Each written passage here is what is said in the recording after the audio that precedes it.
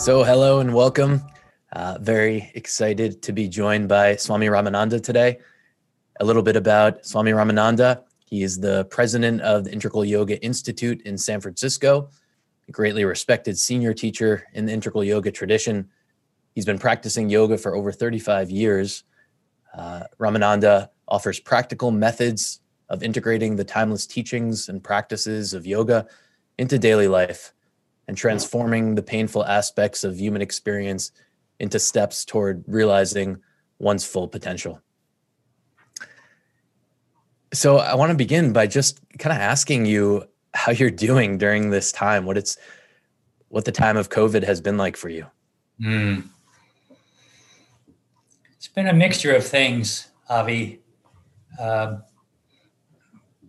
Probably especially in the earlier months, there was so much adaptation we had to do here, so many decisions to make, so many new things to get used to. We had to train our staff, the residents of the Institute, how to cope with the new system of online registration. I think for the first few months, I felt like I was fairly stressed by all this adaptation.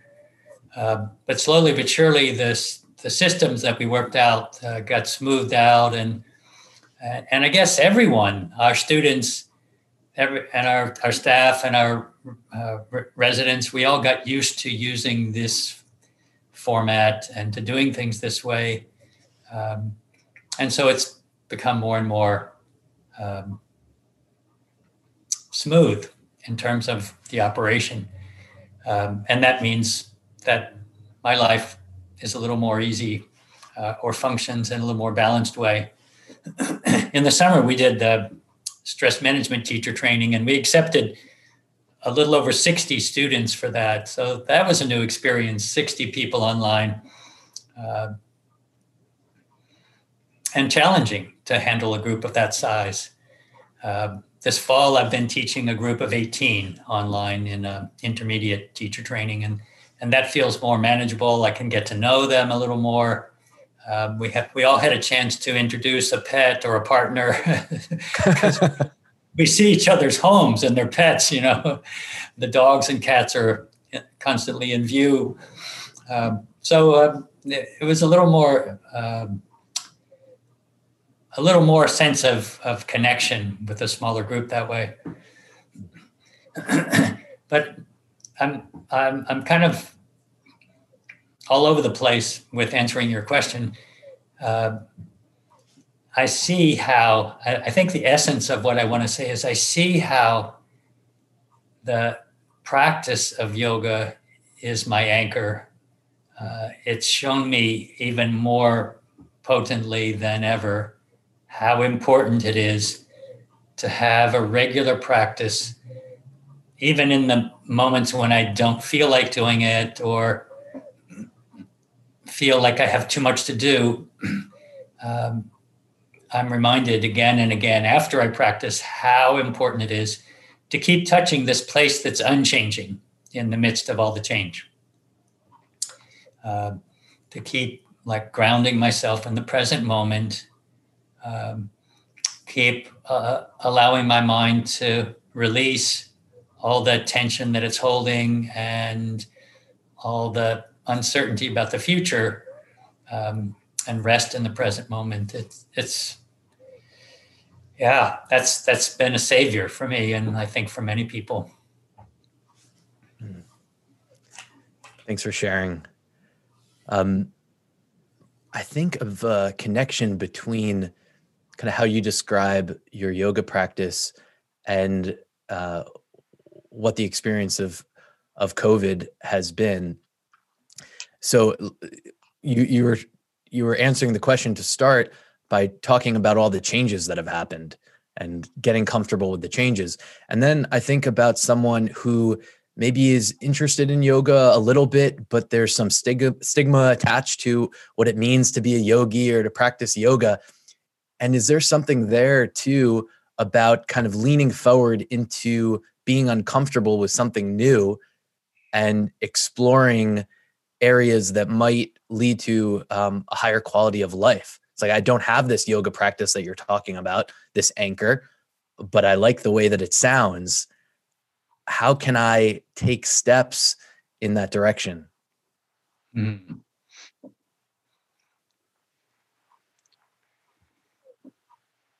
Yeah, it's interesting. I'm not sure if I completely understand your question. Let me share the thoughts that come and see if you want to say something more. But what you bring to mind, Avi, is the fact that we don't like to be uncomfortable. And starting a yoga practice can feel awkward and like we're not sure of ourselves. Starting anything new that we're not already good at is not really comfortable. It doesn't make us feel accomplished and successful. It threatens the self-image that we're trying to create and sustain for ourselves to be successful in the world. So I think that's a challenge for anyone starting any brand new thing. Like, I don't know, about 10 years ago, I tried learning a musical instrument for the first time. And it takes a while. You really have to be a beginner and take those very small, gradual steps. And for quite a while, not feel at all like you can do much and be okay with that. And I think that's challenging, especially in the world we live in, where there's so much importance, so much value placed on appearance and feeling successful or masterful at doing anything. So hopefully the recent movements within the realm of yoga towards acknowledging the importance of yoga being available for everyone and that it can be practiced in very basic ways with the whole accessible yoga movement. Hopefully more and more people feel like they can gain access to something that has that value without feeling like they don't have the right clothing or the right look or the right body or the right flexibility in order to be able to practice. But I think anytime you start something new, there has to be that willingness to be a little uncomfortable and be with it in order to get anywhere. I don't know if that really addresses your question. No, that's exactly what I was getting at, that starting something new and being uncomfortable.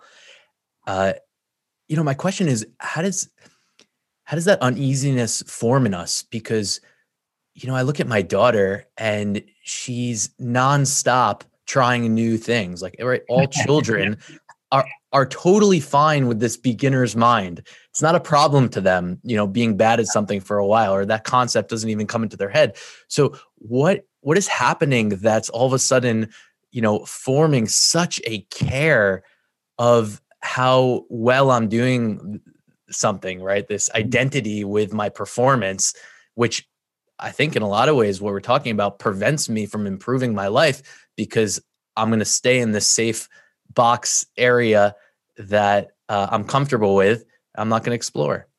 Yeah. It's a great question, Avi. It's no doubt a part of the socialization process, and a part of this sort of ego identity. This came up in a conversation recently with a small group of people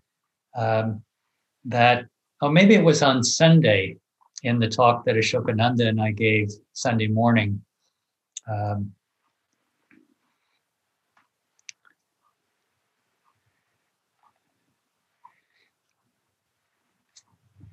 think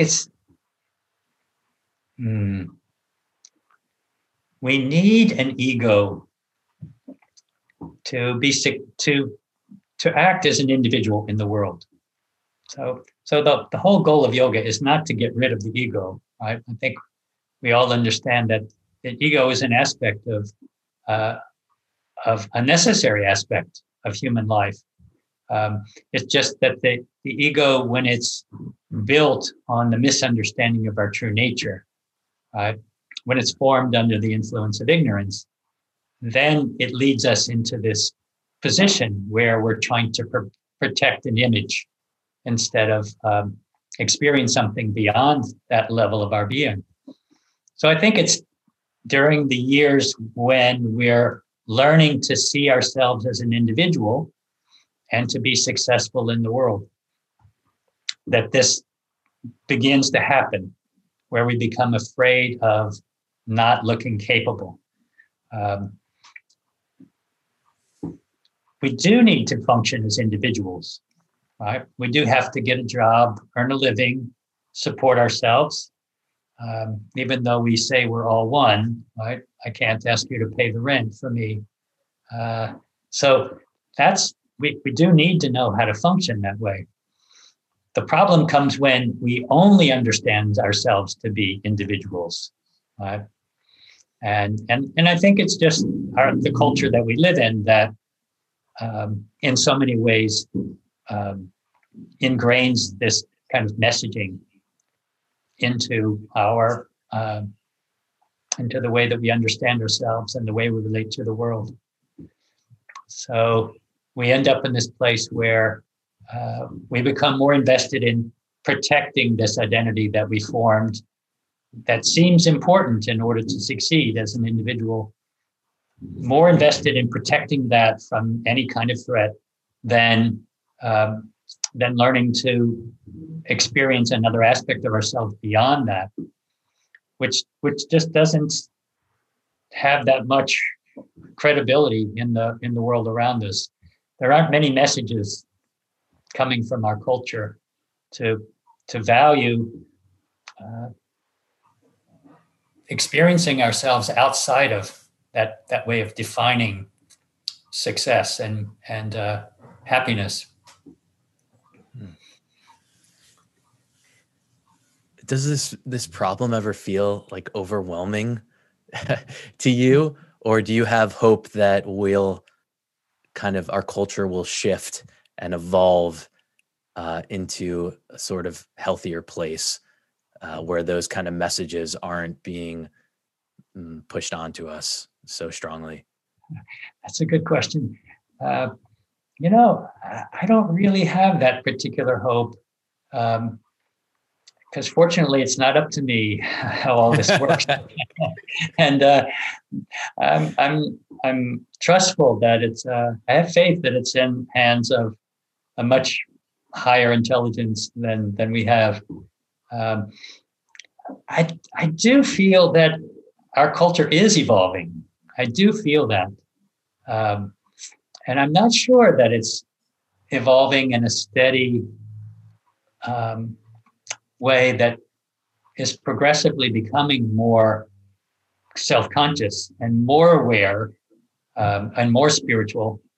I'm not sure. It seems like it at times that there are more consciousness-raising organizations, that there's more mindfulness, that there's more kindness and compassion. Certainly our world was dominated by the major religions at one point, and now there seems to be a lot of spirituality happening that isn't functioning purely under the guidance of the more kind of prevailing religious traditions. That's more based on simple human values. Like the Dalai Lama, he has a book called Beyond Religion.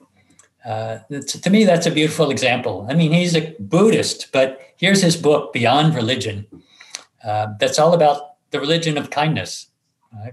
Which is universal, which is not invested in upholding some spiritual or some religious definition of how you should live.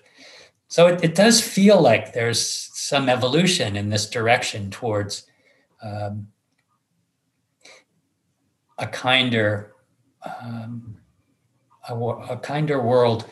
And maybe that's because of the technology that makes us so aware of each other, right? That we never were before. It's an interesting aspect of human evolution that we're much more aware of what's happening all over the world now. We know right away. There's not a big time lapse, and we can't think of ourselves as so isolated as we once were.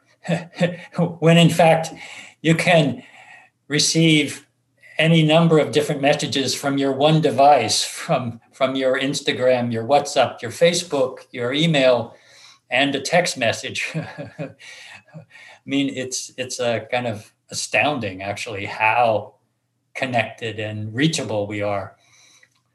So, yeah, maybe it's changing, but I'm not holding my breath. I'm not worried about it. I'm just trying to do my part. It makes me think about truth. And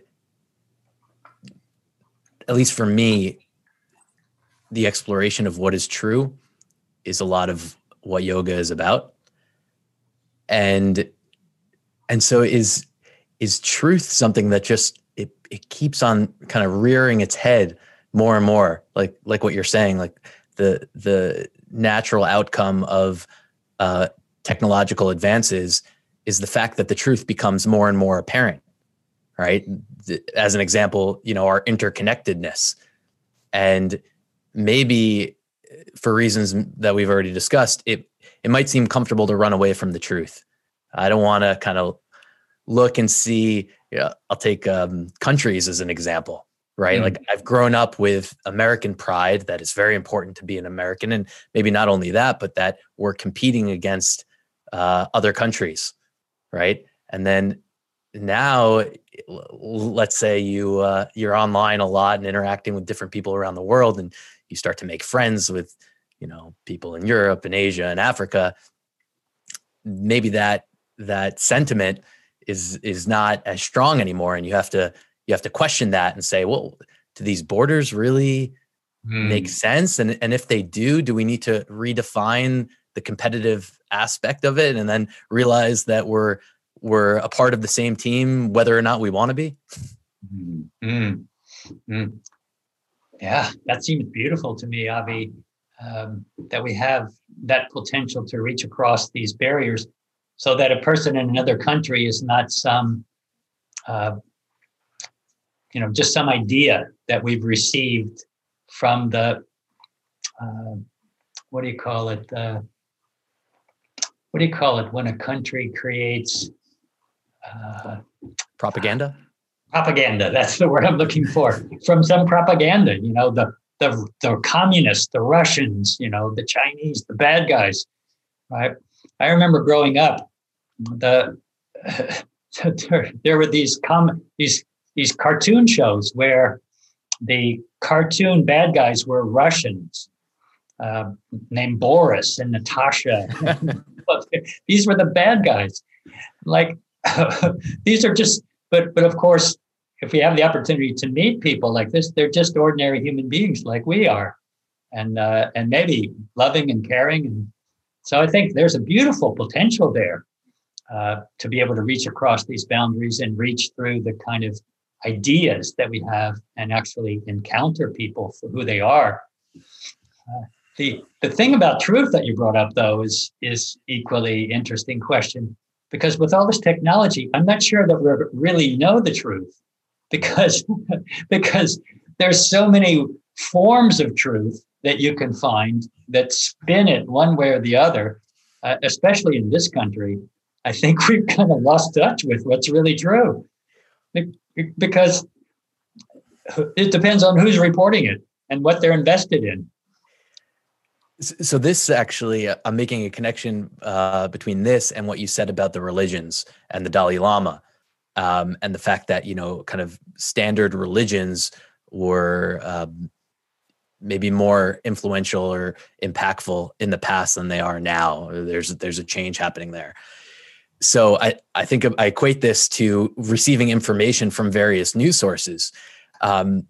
So I don't know. I'm just going to share how I feel about this, and then I'd love to hear what you think. But for me, like there's a problem in kind of I'm going to take that back for a second. I'm not sure if it is a problem, but there's something that happens within each of us that we decide, am I going to just trust this source outside of myself as being an expert and take that on and kind of repeat it because I believe what they're saying? Or am I going to be a filter and kind of digest it through my own system of knowing and make a decision whether or not it feels right to me? And a little bit of the danger in doing that, I think, is maybe throwing out humility and thinking, oh, I can know anything, right? Like, and I think about yoga like this a lot, right? Like the masters, like who am I or who are any of us to question what a master, says to do? They're so amazing in so many ways. But maybe the problem is not investigating, not being that filter in ourselves and coming to the decision, oh, that feels right, or that doesn't feel right. Yeah. It's a challenge, no doubt.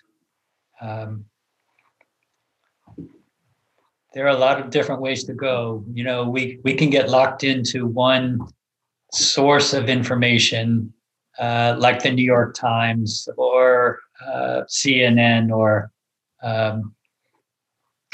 Fox News, and just gobble it up as the truth.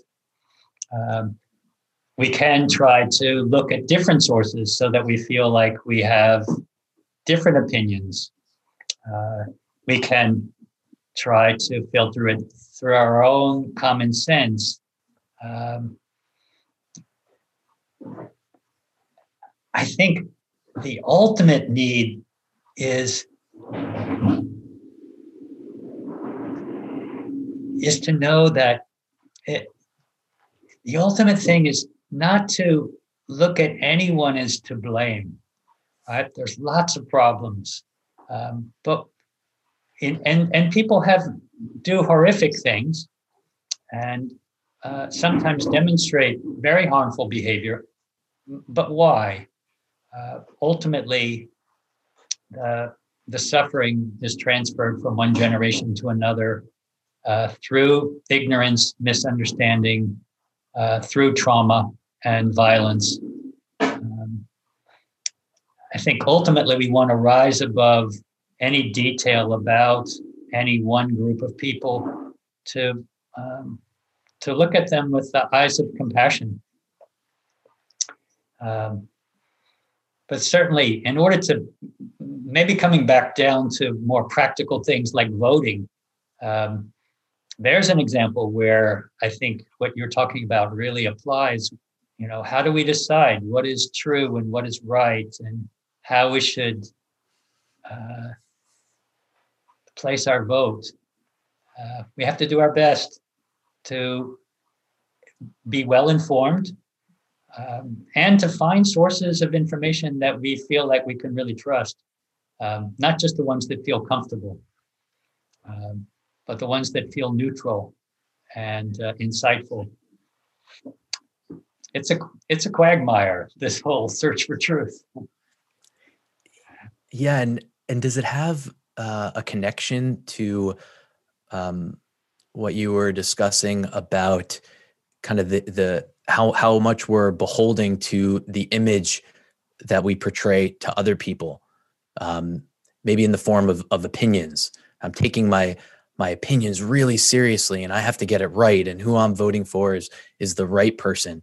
So can these practices of yoga maybe liberate us from that and kind of bring us to a place where I don't take who I am or what I think so seriously? Seems hard to do that in this day and age, that we're all really, really concerned about our image and our opinions. And it's a new way of living.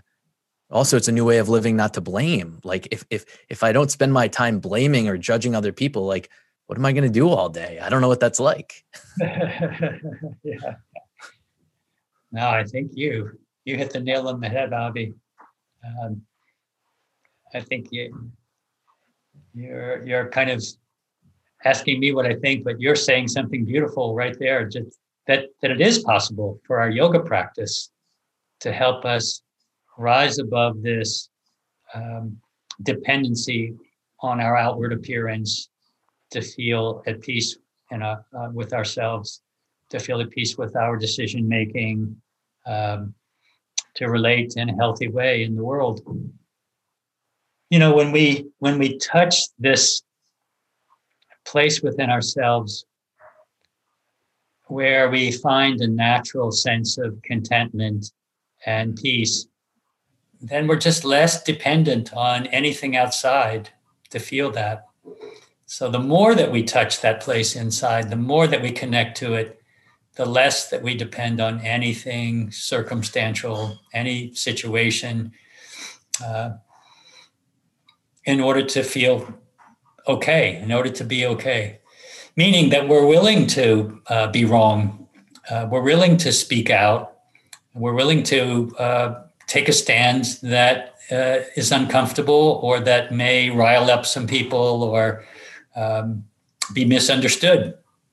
We're willing to do that because we're not counting on everyone liking us for our sense of, for our peace of mind. I think it's so important. That's what enables us to really be active in the world in a way that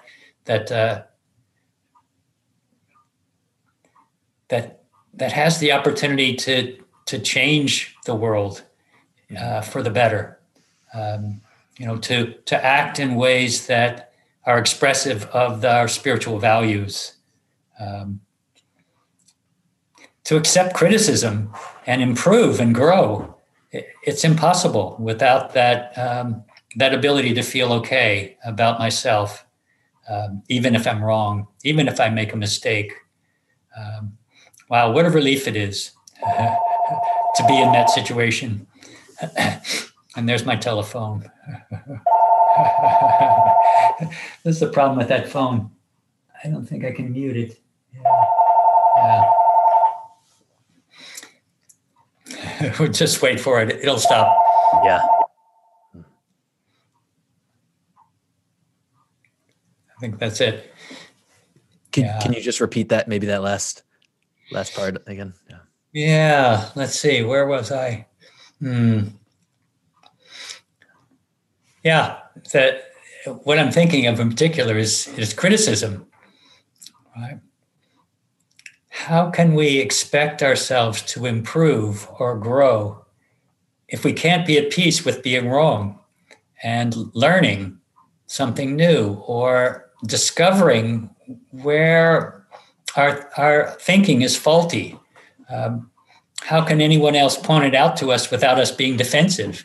How can we even be willing to reflect on ourselves and why we're suffering unless we're willing to admit the wrong thinking or the unconscious, habitual, the old beliefs, right, that are compelling us to behave in ways that are unhealthy.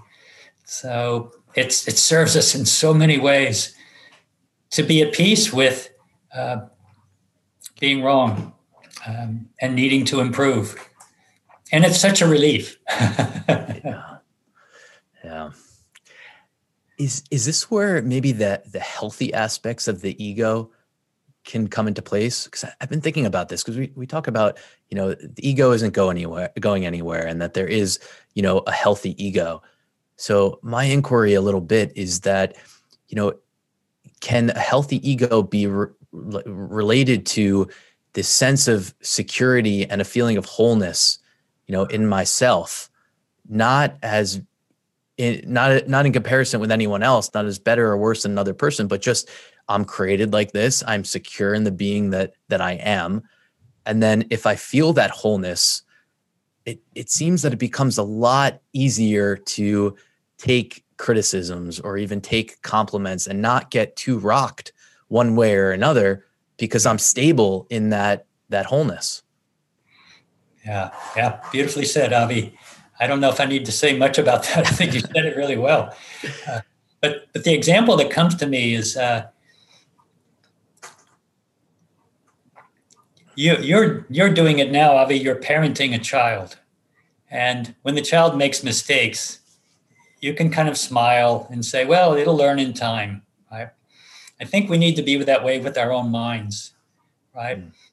When we can recognize our minds are like children, especially in sometimes, then we're not completely identified with that mind and that behavior. We're not completely invested in being perfect. And it's easier for us to have compassion for our own minds, the way they are, and accept them. So if we can have that kind of compassionate awareness of our own minds and not be so devastated when they're making a mistake, then the learning process is a natural one. It seems like compassion is huge. Like you said before too, that like we're kind of a part of this cycle, right? Like this energy that's been passed down from previous generations. When I kind of realized that really was impactful, to me. And then I kind of had more compassion for the situation that I, and I think all of us are in right now. Like we just kind of found ourselves here, and this is the situation that we're dealing with. Yeah. We didn't even ask for these impressions to be put into our minds. They just got there. I didn't ask for it. I didn't download this identity that I'm stuck with, and these past experiences, right? These samskaras, as we call it. It's true. It's just ended up this way. Yeah, I had another thought about that, but I lost it. Oh, it's just that when I was younger, I studied a type of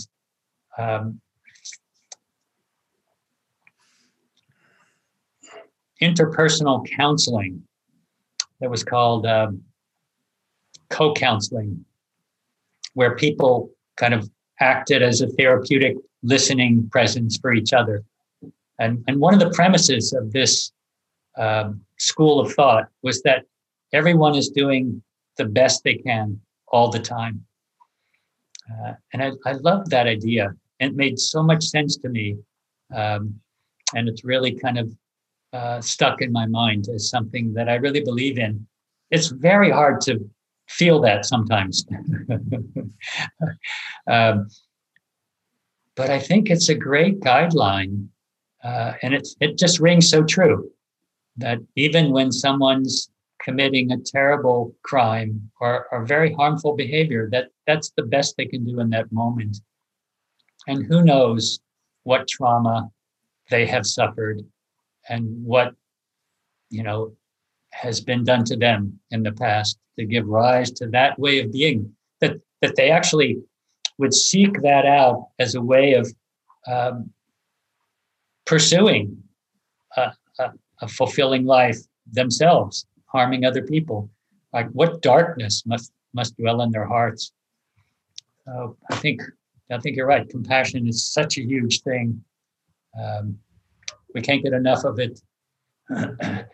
And I think it comes naturally when we touch deep enough inside of ourselves.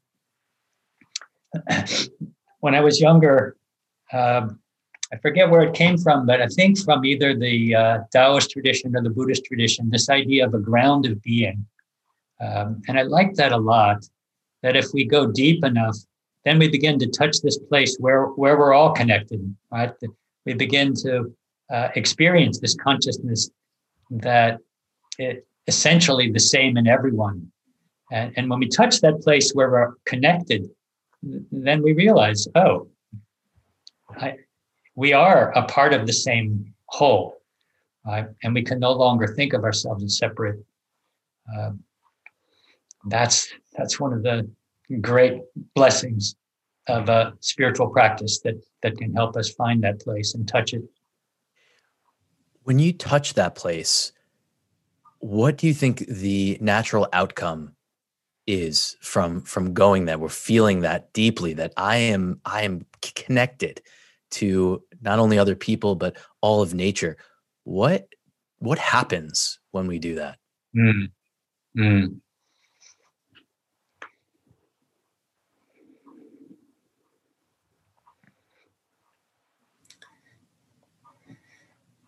I think a few things happen. It can't help but begin to change the way that we understand and experience ourselves. If our experience of ourselves is built entirely on what we've been taught, on the prevailing messages of the culture, under the illusion of separation, so that we have to be a successful individual body-mind in order to be happy, we'll continue to lead a life of relentless effort to prove ourselves and to try to create happiness. But when we touch this place, that brings an experience of a form of happiness. And, it's a difficult word to use in a nuanced way, a form of natural kind of contentment that's already there, independent of circumstances. So the more we touch that, the more that changes the way that we experience ourselves. It begins to redefine us. In a way, you could say our identity is a structure in the subconscious mind. And ultimately, that structure is built on a faulty foundation, and the foundation has to be replaced. And sometimes the building has to be torn down. So life goes about tearing down our building, right? Piece by piece, tearing pieces off, breaking us apart, breaking open our hearts, but ultimately so that a new foundation can be laid.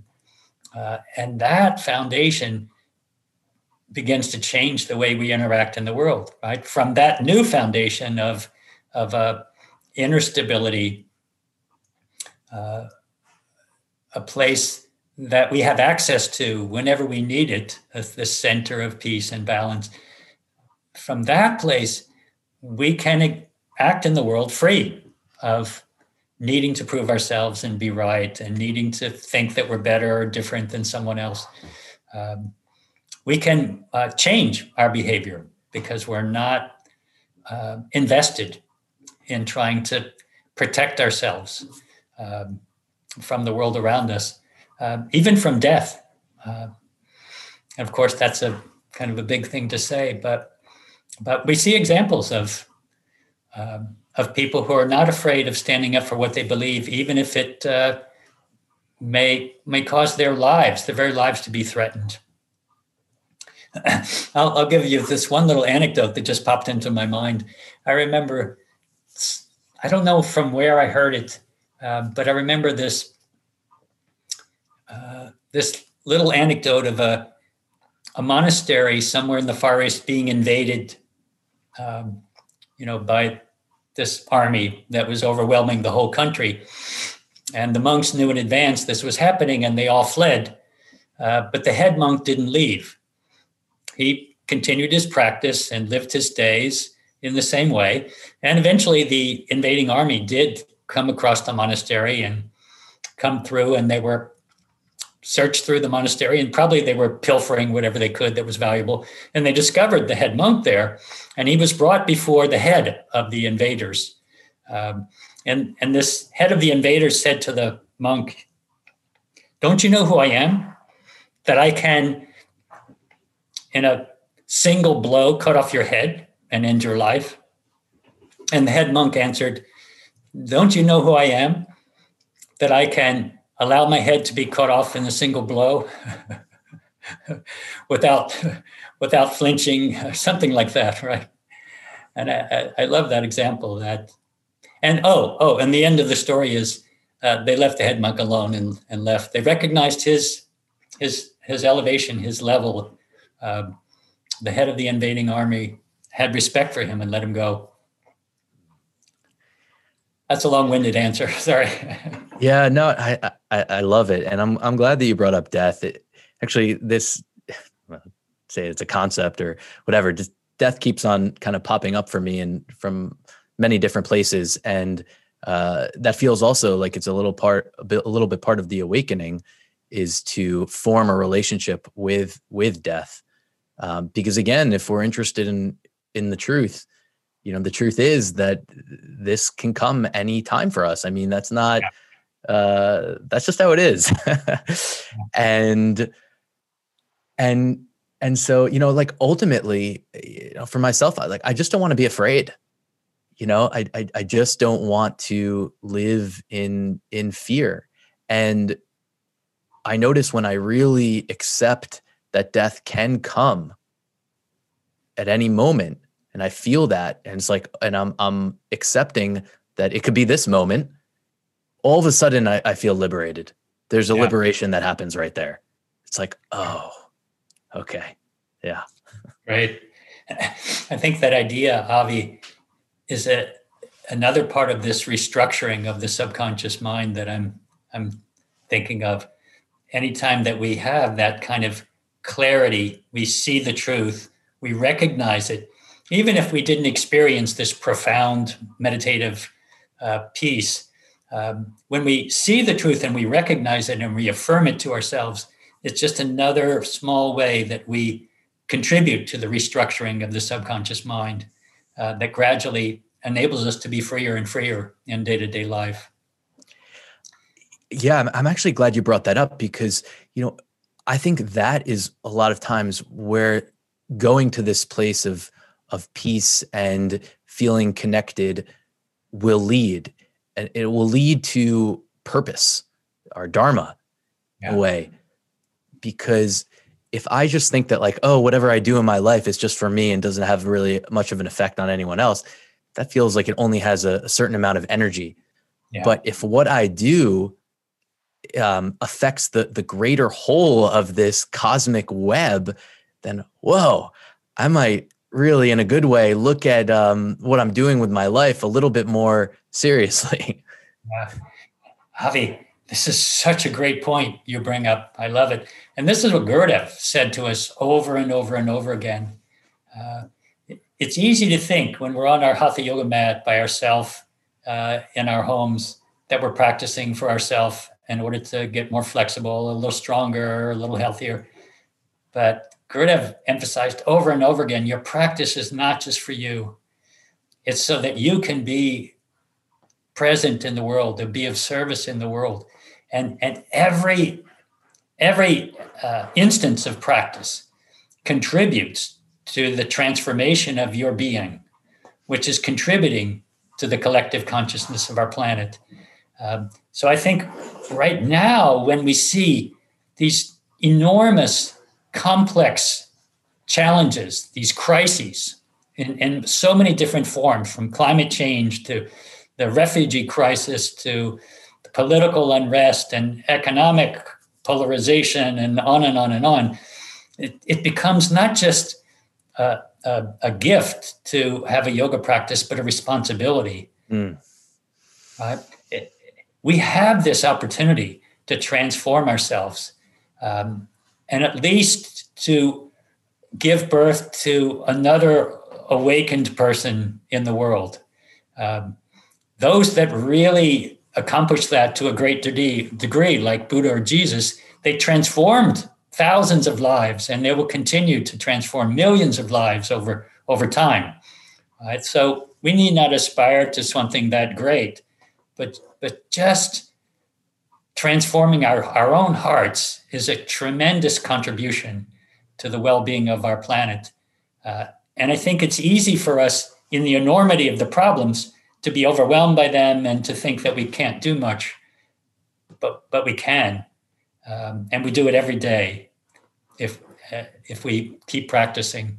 So I think that's such an important message that Gurudev tried to emphasize to us. It's just hard to really get it. We just don't see it clearly enough. Yeah, but I think there's a tendency to not want to be responsible for what's happening. it's easier to just say, I'm not responsible for what's going on right now. Yeah. And in a way that's true, but I think in a way, all of us are responsible. There's no one that isn't. Yeah. Well said. Thich Nhat Hanh, I remember reading his words once in an interview, and he said, the roots of violence are in the human heart, not in those people's human heart, in the human heart. Right. Yeah. I think you said it beautifully. It is all our responsibility, especially those of us who have the opportunity. We have the luxury of not scrambling to survive. We have these teachings and these practices given to us. We have to make use of them in order to do our best to make a difference in the world. You brought up not wanting to be responsible. An example of that is this issue of racism, right? It's so easy when a white person like me isn't intentionally doing anything racist to think, I'm not racist, I'm not contributing to racism, and to become defensive at the idea of white supremacy or complicit with racism. But of course, that ignores the fact that, there are ways that I don't even recognize that I'm a part of a system that creates racism. So I think it's important that we not be afraid of taking responsibility for things that we don't even understand we might be a part of. I don't know. That's what came to my mind as an example. Yeah. The question for me really is kind of what you pointed at a little bit is what am I going to do with the situation that I'm in right now? Where I'm privileged, how am I going to use my privileges? I feel it's important to not feel bad about being privileged. Again, it's like, this is just a situation, and who wouldn't take on, something that seems positive offered to you. But, it makes me think of Maslow's hierarchy of needs. So many of our basic needs have been met. We have shelter, we have food, many of us, lots and lots of things, tons of entertainment, ways to spend our time. How do we want to use the situation that we're in right now toward maybe making the world kind of more just? That's at least what I hear you saying. Yeah. Yeah. Beautifully said, Avi. And that's a great question to ask ourselves at a time like this, when we're witnessing all the problems in the world, and we're about to embark in a new landmark in time that we call the new year. It's a great moment to ask a question like that. What am I going to do with what I have, with what I've been given, with my opportunity? How can I make a difference? Such an important question. And I'll just add, I think what's important to me too is like with a feeling of lightness and fun, right? Because not like with a heaviness, like, oh, I have to do it, because that doesn't feel right to me either. So, That's a great point as well, Avi, that this effort to grow and change and improve and to be of service, ultimately, it's what gives us joy. This is what makes us really happy to be of service, because we're not alone and isolated. Even if we're just talking through technology, we're connected, and we have the opportunity to touch other people's hearts and to feel love and compassion flow through ours. And I think that's one of the most fulfilling things that we can experience as human beings. Agreed. I think that's a good place for us to end. Swami Ramananda, thank you so much for your time. It was really, really special to me. This made me think, Avi, you and I should just have a talk now and then much more often. I would love that so much. Yeah. One day we'll be able to do that in person again. Yeah. Thanks so much for what you're doing. I really appreciate it. And I hope it's a lot of fun for you. it's rewarding. It has its own reward for sure. Yeah. Thanks for what you're doing, Avi. Thanks for listening. If you've enjoyed this content and think others might as well, please feel free to share and subscribe.